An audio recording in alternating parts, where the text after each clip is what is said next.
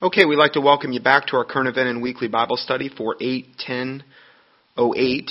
And we're going to be continuing our study on the King James Bible, and we're comparing it to the other versions that are out there. We're going to be talking next about Westcott and Hort, who were the two supposed English scholars who produced the corrupt Greek text of the modern versions. They were the ones that used the Sinaiticus, or the Sinaiticus and the Vaticanus, in order to do this translation, the Revised Version of 1881. Brooke Foss Westcott, who lived from 1825 to 1901, and Fenton John Anthony Hort, who lived from 1828 to 1892, were the dominating influence on the revision committee of the 1871, from 1871 to 1881. And they account for most of the corruption that we have in today's modern translations. The Bible believer should keep in mind several points when discussing these two men. The following information is well documented in the Final Authority by William Grady and many other authors. Together, the life and letters of Brooke Foss Westcott and the life and letters of Fenton John Anthony Hort run over 1,800 pages. Okay, so they all wrote their own autobiography, evidently. But a personal salvation testimony is not given once for either man in this whole 1,800-page document. And these were the ones that translated the Revised Version of 1881, which spawned virtually all the other Bibles we have today. You can't even find a personal salvation testimony in 1,800 pages? Must have been really important to them. The Lord Jesus Christ must have been really important to these guys for them not to have even mentioned that in their autobiographies, totaling 1,800 pages. Now, if you were a Christian, turn it around. Don't you think that would be the primary thing you would emphasize about your life? You would think. But they weren't Christians. They were occultists. Okay? We're going to prove that. Westcott was a firm believer in Mary worship. And Hort claimed that Mary worship had a lot in common with Jesus worship. So these were like closet Catholics.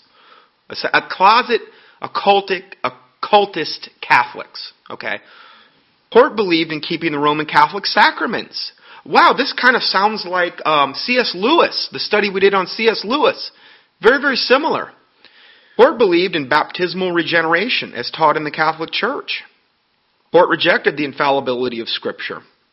Oh, sure he did. I mean, look what he did. Look at how he butchered the Bible. Hort took great interest in the works of Charles Darwin, while he and Westcott rejected the literal account of creation.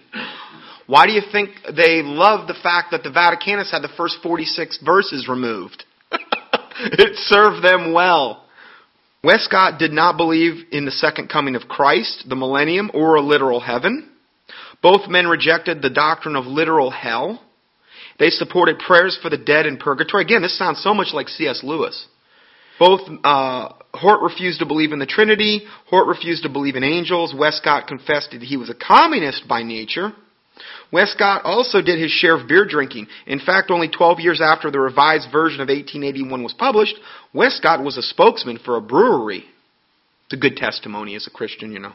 While working on the Greek text of 1851 to 1871, and while working on the revision committee for the Revised Version between 1871 and 1881, Westcott and Hort were also keeping company with seducing spirits and doctrines of devils, according to 1 Timothy 4:1.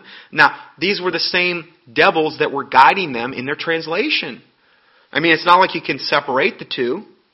Both men took great interest in occult practices and clubs. They started the Hermes Club of 1845. Let's talk about the Hermes Club right now. The Hermes Club, the members, it looked as though they were 4 members, according to this particular thing, and Westcott, Hort, a guy named A. Sidwick, and Frederick Myers. Now, the Hermes Club, I'm reading from New Age Bible versions, as a Cambridge undergraduate, Westcott organized a club and chose its name, the Hermes. The designation is derived from the god of magic, of occult wisdom, and the conductor of souls to Hades, the lord of death, cunning, and trickery. Wow, hey, so much for fleeing all appearance of evil. Having no fellowship with the unfruitful works of darkness and rather reproving them. So much for that. So much for not setting any wicked thing before my eyes. We can just throw out all those Bible verses, right? The medieval legend that witches made the sign of the cross upside down began with the worshippers of Hermes. Hermes, the Trismegister texts, were added later to the growing body of semi-secret devilish arts which commanded more and more attention of European intellectuals, of which they were. They were be considered European intellectuals. Hermes became a god within, sought by all religious philosophers of the Gnostic period. Westcott and Hortz, in her secret doctrine, Luciferian H.P. Blavatsky, who I believe they were also friends with, identifies Hermes as Satan. Satan or Hermes are all one. This is H.P. Blavatsky, the highest level witch Luciferian occultist, probably the last 130 years. Started the Theosophical Society, and we've talked about this before. Satan or Hermes are all one. That's what she says. He is called the dragon of wisdom, the serpent, identical with the god of Hermes, inventor of the first initiation of men into magic, the author of serpent worship. Wow, that's the kind of club I want to start as a Christian. Sure. Again, we're looking at the fruit of these men's lives. Are they fleeing all appearance of evil? Are they improving the unfruitful works of darkness? No, rather they are participating in them. They are giving heed to seducing spirits and doctrines of devils. In fact, they're openly embracing it. And this is the person I want translating my Bible? Well, if you've got an NIV, a New American Standard, a Living Translation, a Living Bible, New World Translation, these are the guys that have their fingerprints all over the Bible you have to make it real to you. Blavatsky's logo was a serpent biting its tail. It represented Hermes. The portrait that history paints of Hermes looks remarkably like Westcott. They both succeeded in charming the giant to sleep. They put lies in her mouth. They plunged the Greeks into a slumber with the aid of his magic wand, and with it he made drowsy the eyes of the mortals. That's what these modern translations do. They make you drowsy. They put you into a slumber. They take away the power of the Holy Spirit. They spiritually geld you eventually. And I mean this. I really believe this. Yes, you can have Pentecostals that say they're on fire. I've been there, done that. But they can be sincerely misguided in their zeal. And if they're reading a false version, all the more so. And again, I can say that because I was there. Blavatsky's Theosophical Glossary entry on Hermes, which interestingly was written by a brother Westcott, who knows, reveals him to be the sacred scribe of the gods. Author of the Occult Underground cites Hermes as the entry point of scholars and philosophers into the occult. Why do you think they were doing it? They were philosophers and occultists and scholars. Westcott's Hermes Club met weekly for 3 years from 1845 to 1848, discussing such topics as the funeral ceremonies of the Romans, the Eleatic school of philosophers, the mythology of Homeric poems, the Thermes, and numerous undisclosed subjects. Hermes was the original hermaphrodite. The fusion of sexes into one person. A hermaphrodite is somebody that has both male and female sex organs, if you're not aware of that. The priests of Hermes wore artificial breasts and female garments. Nice. Yeah. And this is who they wanted to associate themselves with, openly, having this club. Even 35 years after his institution of this club, Westcott still presents this New Age concept of androgyny, which is always present when you get into the really high-level Babylonian mystery religions. They want to present God as both androgynous, male and female. You'll see him presented that way a lot, like when they present Baal and Baphomet, female breasts, male face. It's just nasty. It's just nasty, and that's what they love to do, pervert things. There are differences between male and female character under which we divine that are the lies a real identity, and consequently tendency to a fusion of the ultimate ideal. That's Westcott, actually, was a quote from him. Were these young classicists perhaps following Plato's lead in his Symposium, where he describes homosexual love as the highest kind?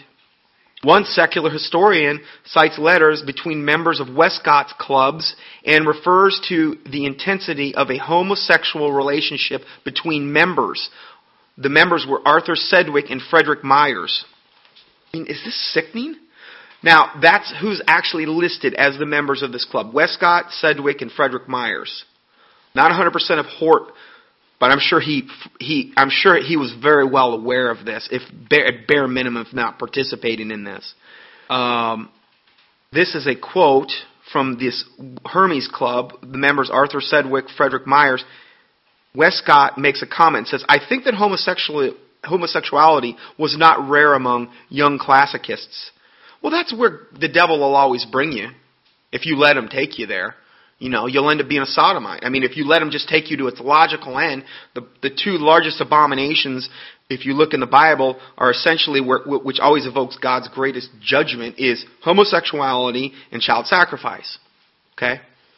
The mummy of Hermes has come to life again, stalking our generation. Today's cryptic metaphysical Bible dictionary notes, the characteristics of man must therefore be masculine and feminine in one.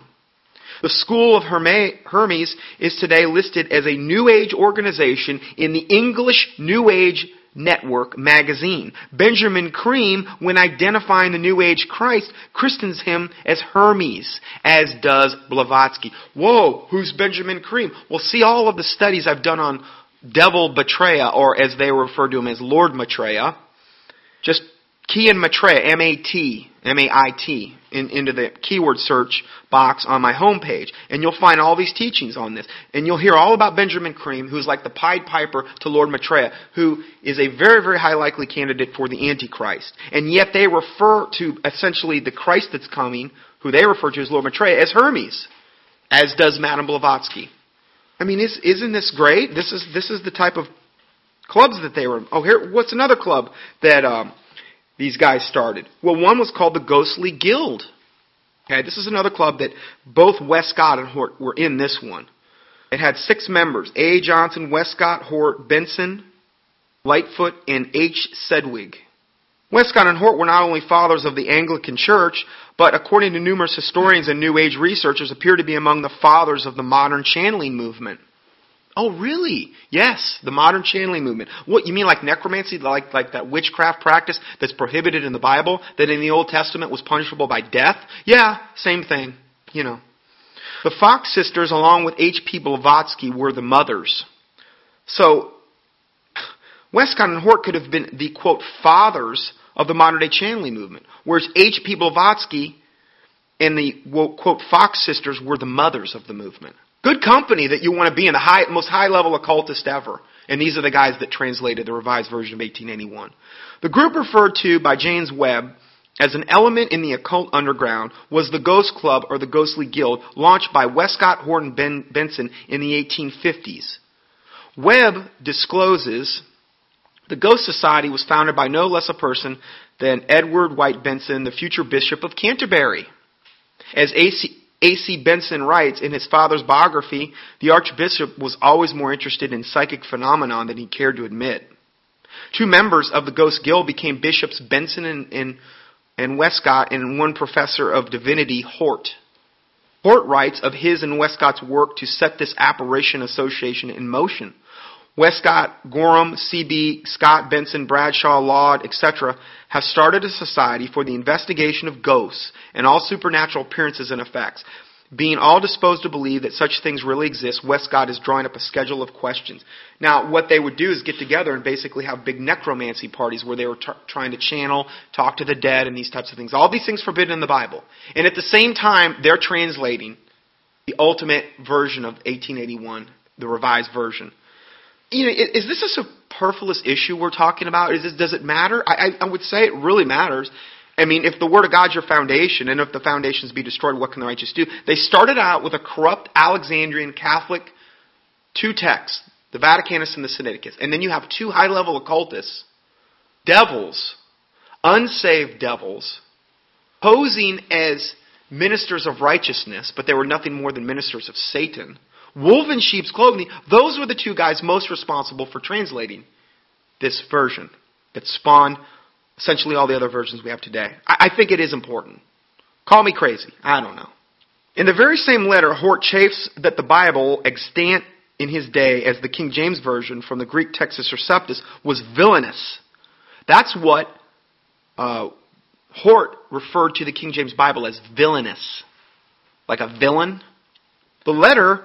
This letter is a foghorn sounded by Father Time to us today. It testifies as the foreboding genesis of today's community of translations like the NIV, the NASV, the New King James, the NRSV. Westcott and Hort's position in the bloodline of the current New Age movement is conceded by Hort's son, who says, Hort seems to have been the moving spirit, the boogie club, as scoffers called it. In other words, like the boogeyman, they called it the Ghostly Guild, the boogie club.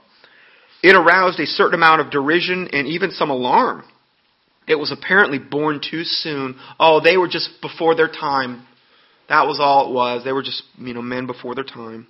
Authors of the ancient empires of the New Age see this trend without a son's bias, noting once the elite had closed their minds to biblical revelation, they almost immediately began to fall for every spiritual con game and fringe teaching around.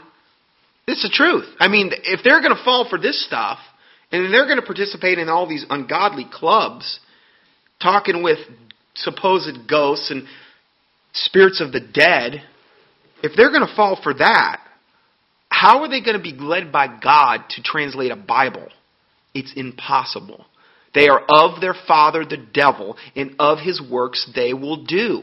See, Westcott and Hort were two of the most mighty tools in the hands of the devil in the last 130, 40 years.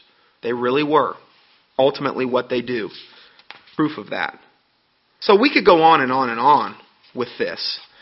They were also involved in or at least associated with the Society for Cyclical Research. This society was favorably impressed by Madame Blavatsky. Okay? And the same guys that they associated with in the Hermes Club and the Ghostly Guild were also members of this. They were in a club called the Uranus Club, which had a guy named Arthur Balfour, Westcott Hort, H. Sedgwick. All these guys were, you see these names occurring over and over and over again. Another club called the Apostles, where Arthur Balfour, Hort, and Sedgwick were in that as well. And the analogy given at the end here is Revelation 16:13, where they talk about the dragon, which would be likened to occultists like H. Sedgwick, G. Balfour, F. Myers, and the beast, which would be likened to A. Balfour, Prime Minister of England, and the false prophet, Westcott and Hort.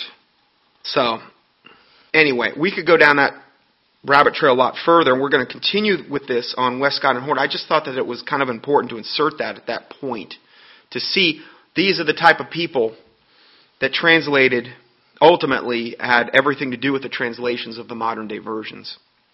The Westcott and Hort Greek text, when it was done, was secretly given to the revision committee, in secret, okay?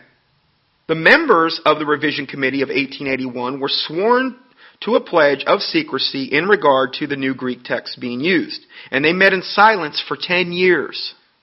Well, Jesus said, I've done nothing in secret.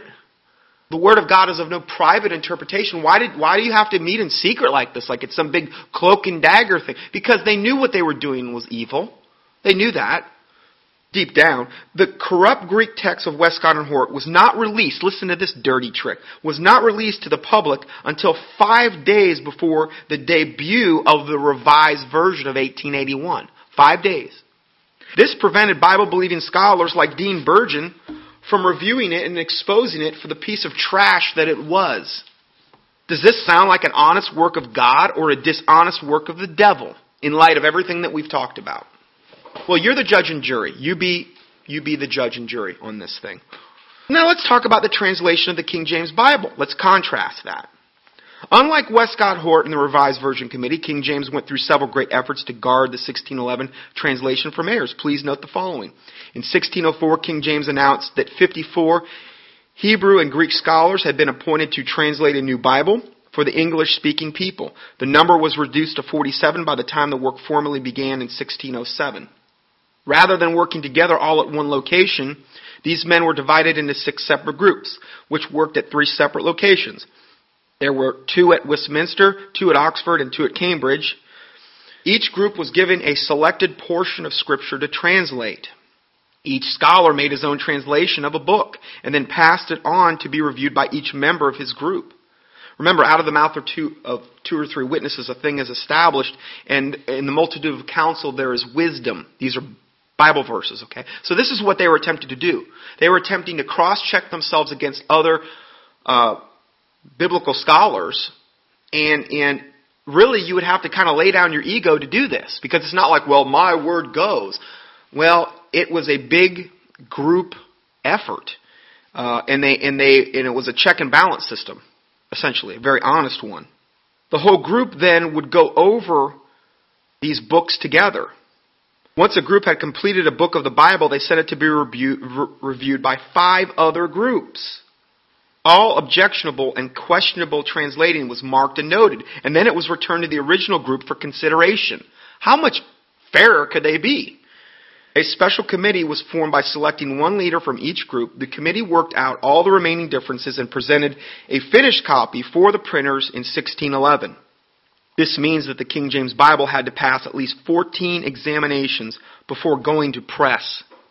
Throughout this entire process, any learned individuals of the land could be called upon for their judgment, and the churches were kept informed of the progress. Now, does this sound like an honest work of God or a dishonest work of the devil? Contrast that with what we just talked about with Westcott and Hort. There is no comparison here. You know, that's why when you really start looking at this issue, it's like, wow. I mean, the information and the evidence is so overwhelming. So now let's compare some Bibles. Let's compare the Bibles. In this section, we've reprinted. It's a tract called "Let's Compare Bible Tract," or "Let's Compare Bibles." Here you will see several good examples of how the modern Bible versions are attacking the Word of God. We have selected 8 modern-day translations. Actually, I'll tell you what. I'm going to go ahead and read some words that also confirm this, and then we're going to get into that next. This is kind of a good segue into that. The Bible says in Luke 21:33, "Heaven and earth shall pass away, but my words shall not pass away." We've talked about that one. It's just a good one to reiterate. We've talked about Proverbs 13:13, "Whoso despiseth the word shall be destroyed." But then it says, "But he that feareth the commandment shall be rewarded." This is very important for, I really believe, not only God hearing and answering your prayers. And if you're going to pray, let's say the Psalms, for instance, if you're reading a corrupt, perverted version, how is God going to honor that prayer properly? Okay? The Word of God is quick and powerful and sharper than any two-edged sword, able to the dividing of the soul and spirit and joint and marrow, and is a discerner of the thoughts and intents of the heart. The Word of God is the foundation. Okay, we were just talking about this earlier. When I was the radical Pentecostal, zany that I was, I didn't really have this desire or urge to memorize Scripture. I mean, let's face it, how could I? I had a Living Bible, I had an NIV, I had an ASV, I had whatever. All these different versions. I think I had at least 5. And that made me feel real proud and puffed up and scholarly, and I could go in there and judge between what stays and what goes. I remember I got so bad that I actually started reinterpreting the Bible. I would take portions of Scripture and look at the versions and say, I think this is what it says. I got that bad. But see, that was the logical conclusion of where Satan wanted me to end up. And I did get to that point for a very brief period of time. That was right before I was shown this, thank God. You start to play God with God's Word. It's a logical thing that will happen. And I really didn't have a whole lot of desire to memorize Scripture. And memorizing Scripture is very important. Thy word have I hid in my heart that I might not sin against thee. And we're going to be talking about these verses, how important scriptural memorization is.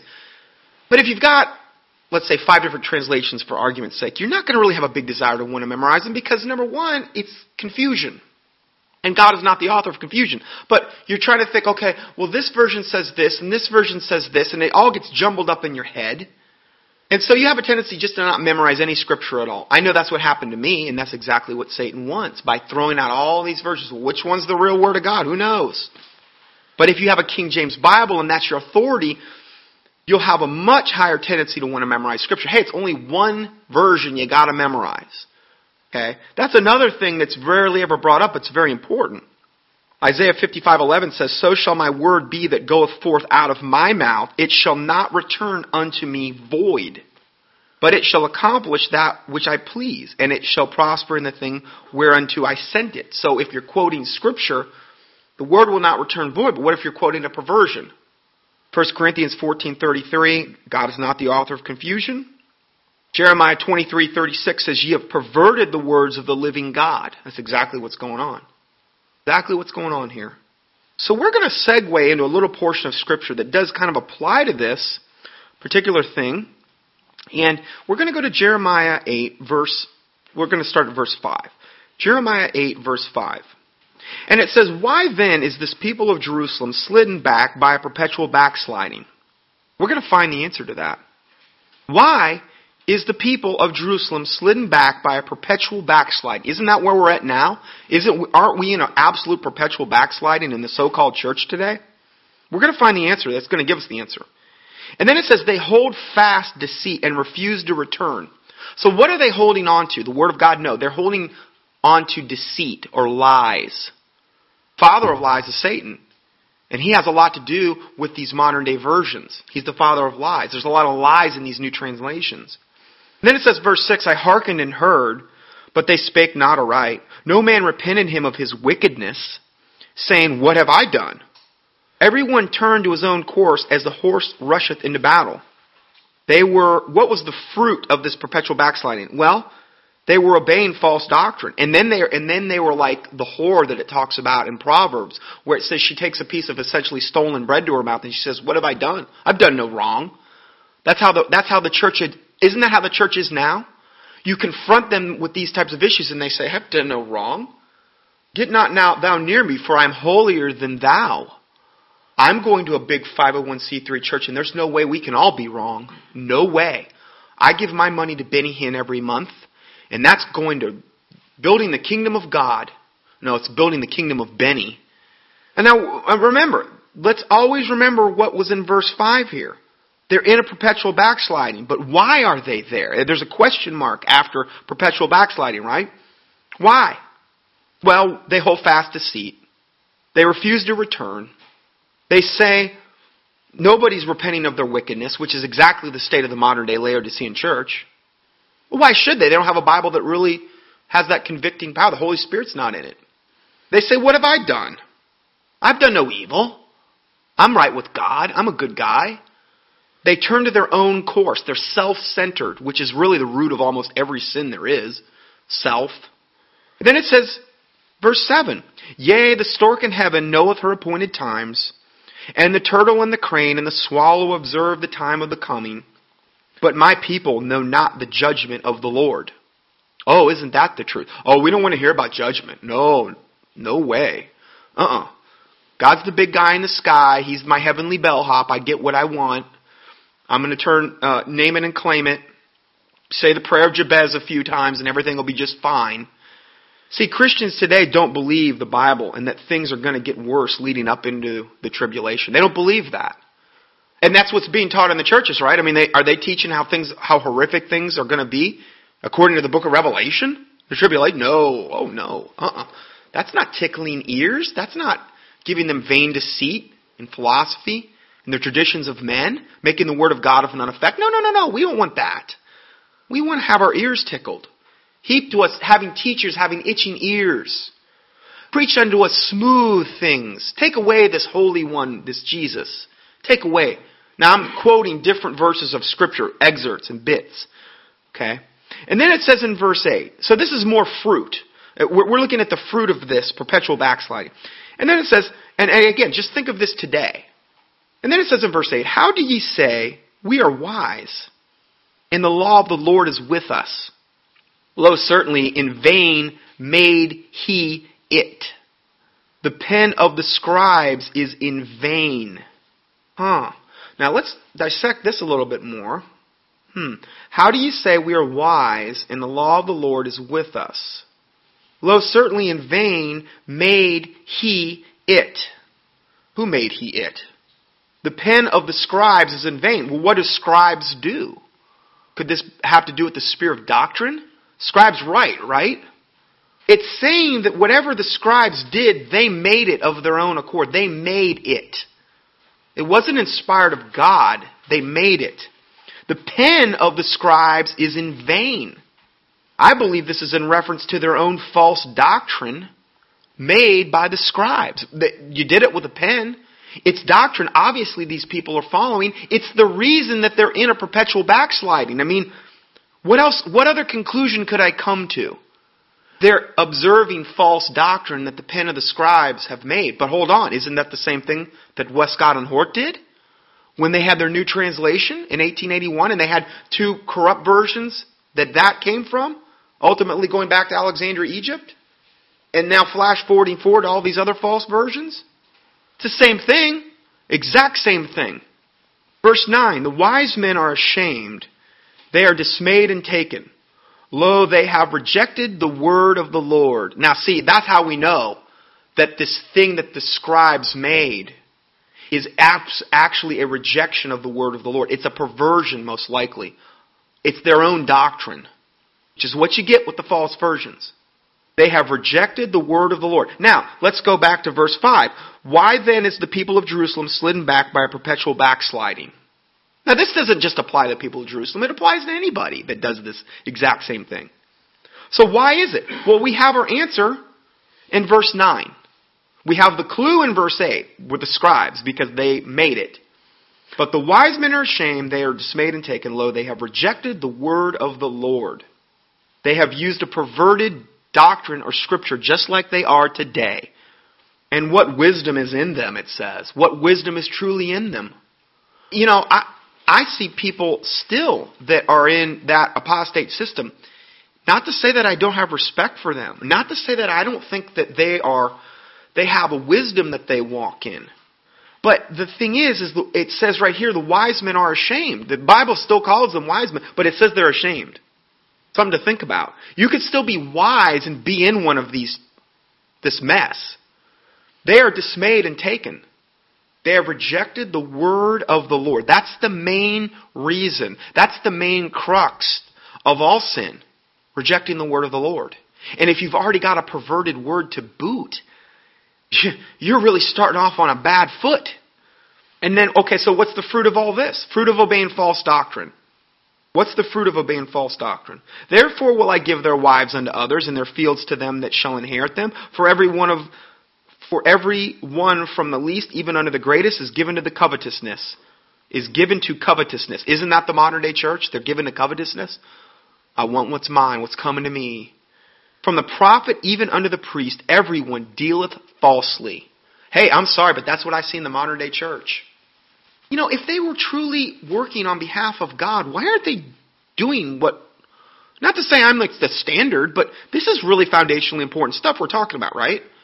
Why aren't they doing this? Why aren't they defending the Word of God? Why aren't they earnestly contending for the faith that was once delivered unto the saints? Why aren't they doing that? It's not a big deal to them. It's not really a priority. It's going to cut too much into their paycheck. They're not going to be popular. They're not going to be highly esteemed among all men and have the high seats in the synagogues and having their filthy lucre. They can't be a hireling anymore. I'm not saying every one of them are all evil to the core, okay? I'm just saying that a lot of them are overtaken by this spell and they don't even see it. They could even be considered wise men, but they're going to be ashamed. They're going to be dismayed and taken, the Bible says here. For they have healed, verse 11, for they have healed the hurt of the daughter of my people, slightly saying peace, peace, when there is no peace. Isn't that what they're doing today in the churches? Oh, bless God, brother. We're going to usher in the kingdom if you're a dominionist. Or if you're a rabid pre-tribber, we're going to get out of here. We're not going to suffer anything at all, ever. Again, I'm going to go down that rabbit trail. I'm just saying. People think that, hey, we're not going to suffer a bit. We're just going to get raptured out of here. When we have all these people to look back on, like the martyrs and all the other ones, and Jesus Christ and the apostles and all these people that paid, with their lives, and I guess we're better than they. This doesn't make a whole lot of biblical sense from that standpoint. Then it says, were they ashamed when they had committed abomination? Nay, they were not ashamed. They were not at all ashamed. Neither could they blush. Well, they had gotten so far away from the Word of God, just like today, that they weren't ashamed. There was no real word of God to convict them of their sin anymore. It had been too watered down. Therefore shall they fall among them that fall. In the time of their visitation they shall be cast down, saith the Lord. Well, I think this is pretty much what's going to happen, particularly to the church in America. And the verse 20. Let's go to verse 20 now. They have provoked me to anger with their graven images, verse 19, and strange vanities. The harvest is past, the summer is ended, and we are not saved. That's the end of this perpetual backsliding. Now, when you look at Jeremiah 7, Jeremiah 11, Jeremiah 14, where it talks about, in the Bible it says, wherefore do not pray for this people. What had they done? Repeatedly over and over, where God finally got to a point that said, don't even pray for these people because I will not hear your prayer. A perpetual backsliding. They got to the point at that point where they were baking cakes to the Queen of Heaven. They were sacrificing their children. They were doing all these abominations in the house of the Lord. And they said, are not we delivered to do these things? I believe in Jeremiah 7. We're delivered. We're so holy. We're so good that we're actually delivered to do these abominations in the sight of God. It's just like 1 Corinthians chapter 5, where it says you glory essentially in your shame. That's where we're at. So what's the end of this perpetual backsliding? The question asked. Now we know why the perpetual backsliding happened. Because they had rejected the word of the Lord. Okay, so but what's the end of that then? Well, we saw some fruit, but then this is the most serious thing. It's one thing to commit these abominations, and then to have your wives given unto others, and your fields to them that shall inherit them. One thing to have all these things come upon you. But it's another thing when we talk about verse 20, the harvest is past, the summer's ended, and we are not saved. What does that imply? That implies they're going to hell. They're not saved, these people. And then this is the famous verse of the Bible. Where is there no balm in Gilead? Is there no physician there? Why then is not the health of the daughter of my people recovered? Can't be recovered. You'll get to a point in time where God just says, I'm done. Don't even pray for this people. They've continually rejected me. And the core of the rejection was because they rejected the Word of God. And if you're reading a perverted Bible, you're already doing that to a certain extent. Okay, so getting back to some of these verses that we were quoting from, Jeremiah 20 verse 9 says, but his word was in mine heart as a burning fire shut up in my bones. His word. Now, if you've got 6 different versions, which word's going to be shut up in your bones? Okay, you could have 6 perverted ones shut up in your bones, but his word, when it's his true word, that's when this really applies. Okay, because there's a different dynamic that takes place when you're memorizing the true word of God. Now, Jeremiah 23:29 says, is not my word like as a fire, saith the Lord, and like a hammer that breaketh a rock in pieces. See, the word of God is really our only offensive weapon against Satan. It's the same weapon that Jesus Christ used in the wilderness against Satan after he fasted for 40 days. Quoted scripture to him. And it's referred to as the sword of the Spirit, which is the word of God. So it's a very, very important thing that we're memorizing the right word. Again, Ephesians 6:17 says, and take the helmet of salvation and the sword of the Spirit, which is the word of God. Hebrews 4:12, which we've quoted, for the word of God is quick and powerful and sharper than any two-edged sword, piercing even to the dividing of soul and spirit, of joint and marrow, and as a discerner of the thoughts and intents of the heart. 2 Timothy 2:15 says, study to show thyself approved unto God, a workman that needeth not to be ashamed, rightly dividing the word of truth. Okay, so we're supposed to study the word of God, but we're also supposed to rightly divide it. And this is something that I see really is lacking in a lot. And this is how a lot of cults get started. They don't rightly divide the word of truth. Look at the Messianic Jewish movement or the Christian Zionists, that think we need to be under the Torah and observing all the feasts, just like the Jew. It's madness. It never ends. Whereas the Bible says Christ is a better covenant. And again, we've covered that in previous teachings. Regarding the people of Berea, in Acts 17:11 and 12, it says, these were more noble than those in Thessalonica, in that they received the word. Why were they more noble? Because they received the word, the true word, with all readiness of mind, and searched the scriptures daily, whether those things were so. Therefore, many of them believed. So what was the fruit of the Bereans searching these things out? Many actually were believed, and belief is being saved is dependent upon belief, right? I mean, that's faith. And without faith it is impossible to please God. You're saved by grace through faith, and that not of yourselves. It is the gift of God, not of works, lest any man should boast. Ephesians 2:8 and 9. So faith is how we get saved. If you have a perverted word, it's much harder to have that faith. So see how this applies to, bleeds over into everything about our Christian faith? That's how important this issue is. Psalm 119 verse 160 says, Thy word is true from the beginning, and every one of thy righteous judgments endureth forever. Proverbs 30 verse 5 says, Every word of God is pure. He is a shield unto them that put their trust in him. 2 Timothy 3:16 and 17 says, All Scripture is given by inspiration of God. Now this doesn't mean perverted Scripture. This means true Scripture, okay? All Scripture is given by inspiration of God and is profitable for doctrine, for reproof, for correction, for instruction in righteousness, that the man of God may be perfect, thoroughly furnished unto all good works. See, if you're operating in the sphere of good doctrine, and that doctrine is going to reprove you of sin, it's going to correct you, as it says here. It's going to give you instruction in righteousness. The end fruit of that is you're going to be furnished unto all good works. Doesn't mean you're saved through good works, but good works are going to be a byproduct of you rightly dividing the word of truth and the Holy Spirit living inside you. Simple as that. 2 Peter 1:21. For the prophecy came not in old time by the will of men, but holy men of God spake as they were moved by the Holy Ghost. Okay, so Psalm 119 verse 89. Forever, O Lord, thy word is settled in heaven. You better make sure the Bible you got is what matches up in heaven. Psalm 119:9. Wherewithal shall a young man cleanse his way? By taking heed thereto according to thy word. That's how we cleanse our way. By taking heed thereto according to thy word. Psalm 119 verse 11. Thy word have I hid in mine heart, that I might not sin against thee. This is talking about scriptural memorization. Psalm 119:105. Thy word is a lamp unto my feet and a light unto my path. This is like a light. The word of God is a light.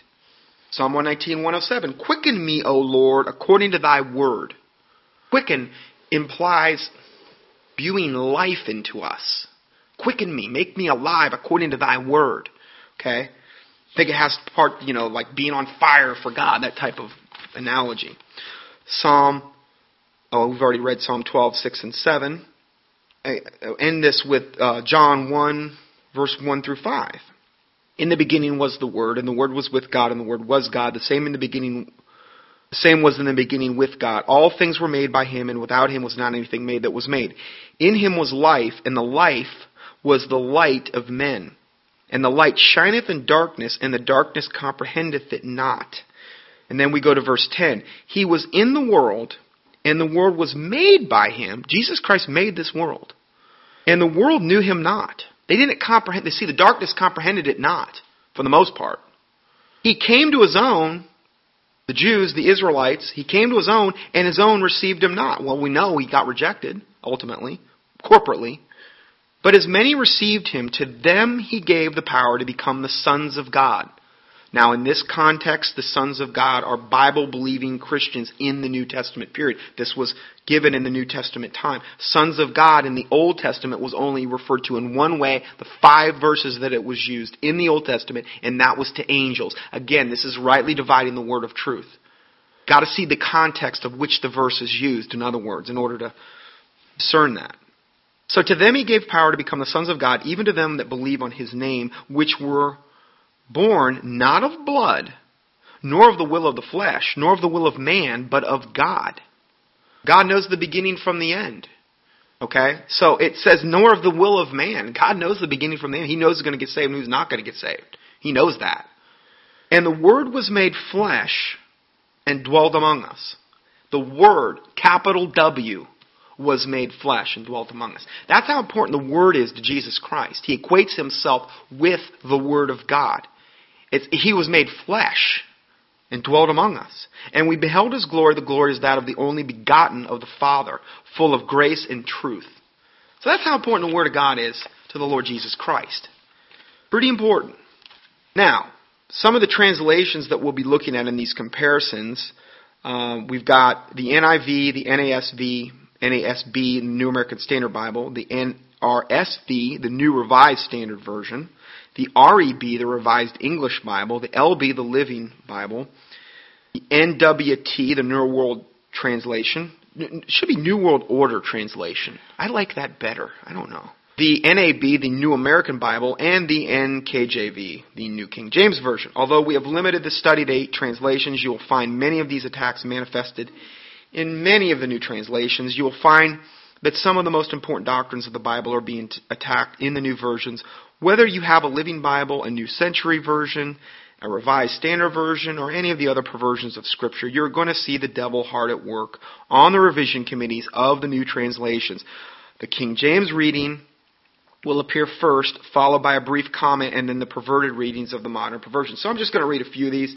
Psalm 12, verse 6 and 7. We've already quoted this. The words of the Lord are pure words, as silver tried in a furnace of earth, purified 7 times. Thou shalt keep them, O Lord. Thou shalt preserve them from this generation forever. Now, if you were one of these people in this revision committee, you would want to attack this verse, because it's too dogmatic about preserving God's Word. You would want to cast a lot of doubt on it so you could have your copywritten perversion, and water everything down.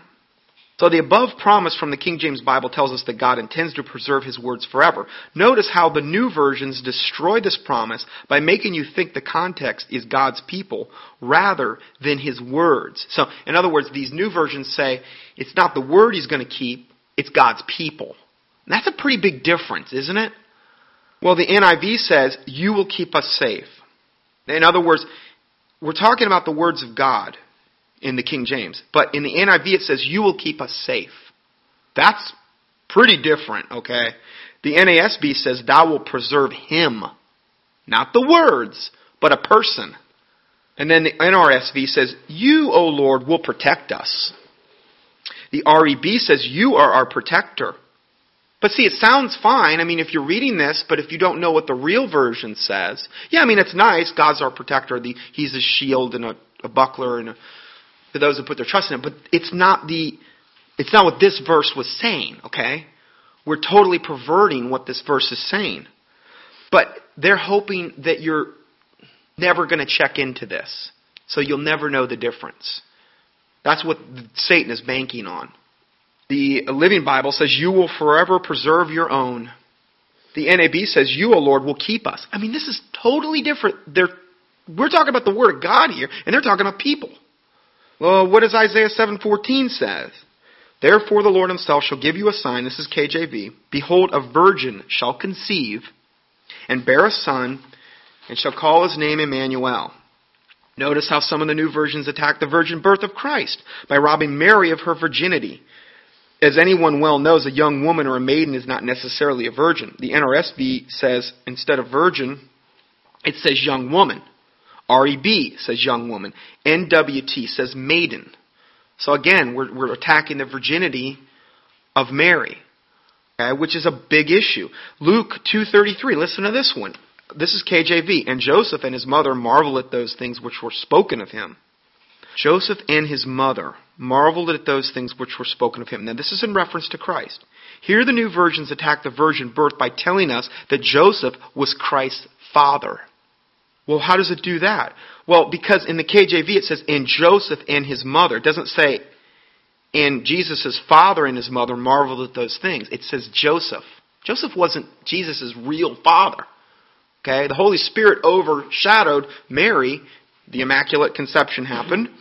And I know that I don't really like that term because it's like Catholic sounding. But, it was that. Just don't think I'm turning Catholic on you.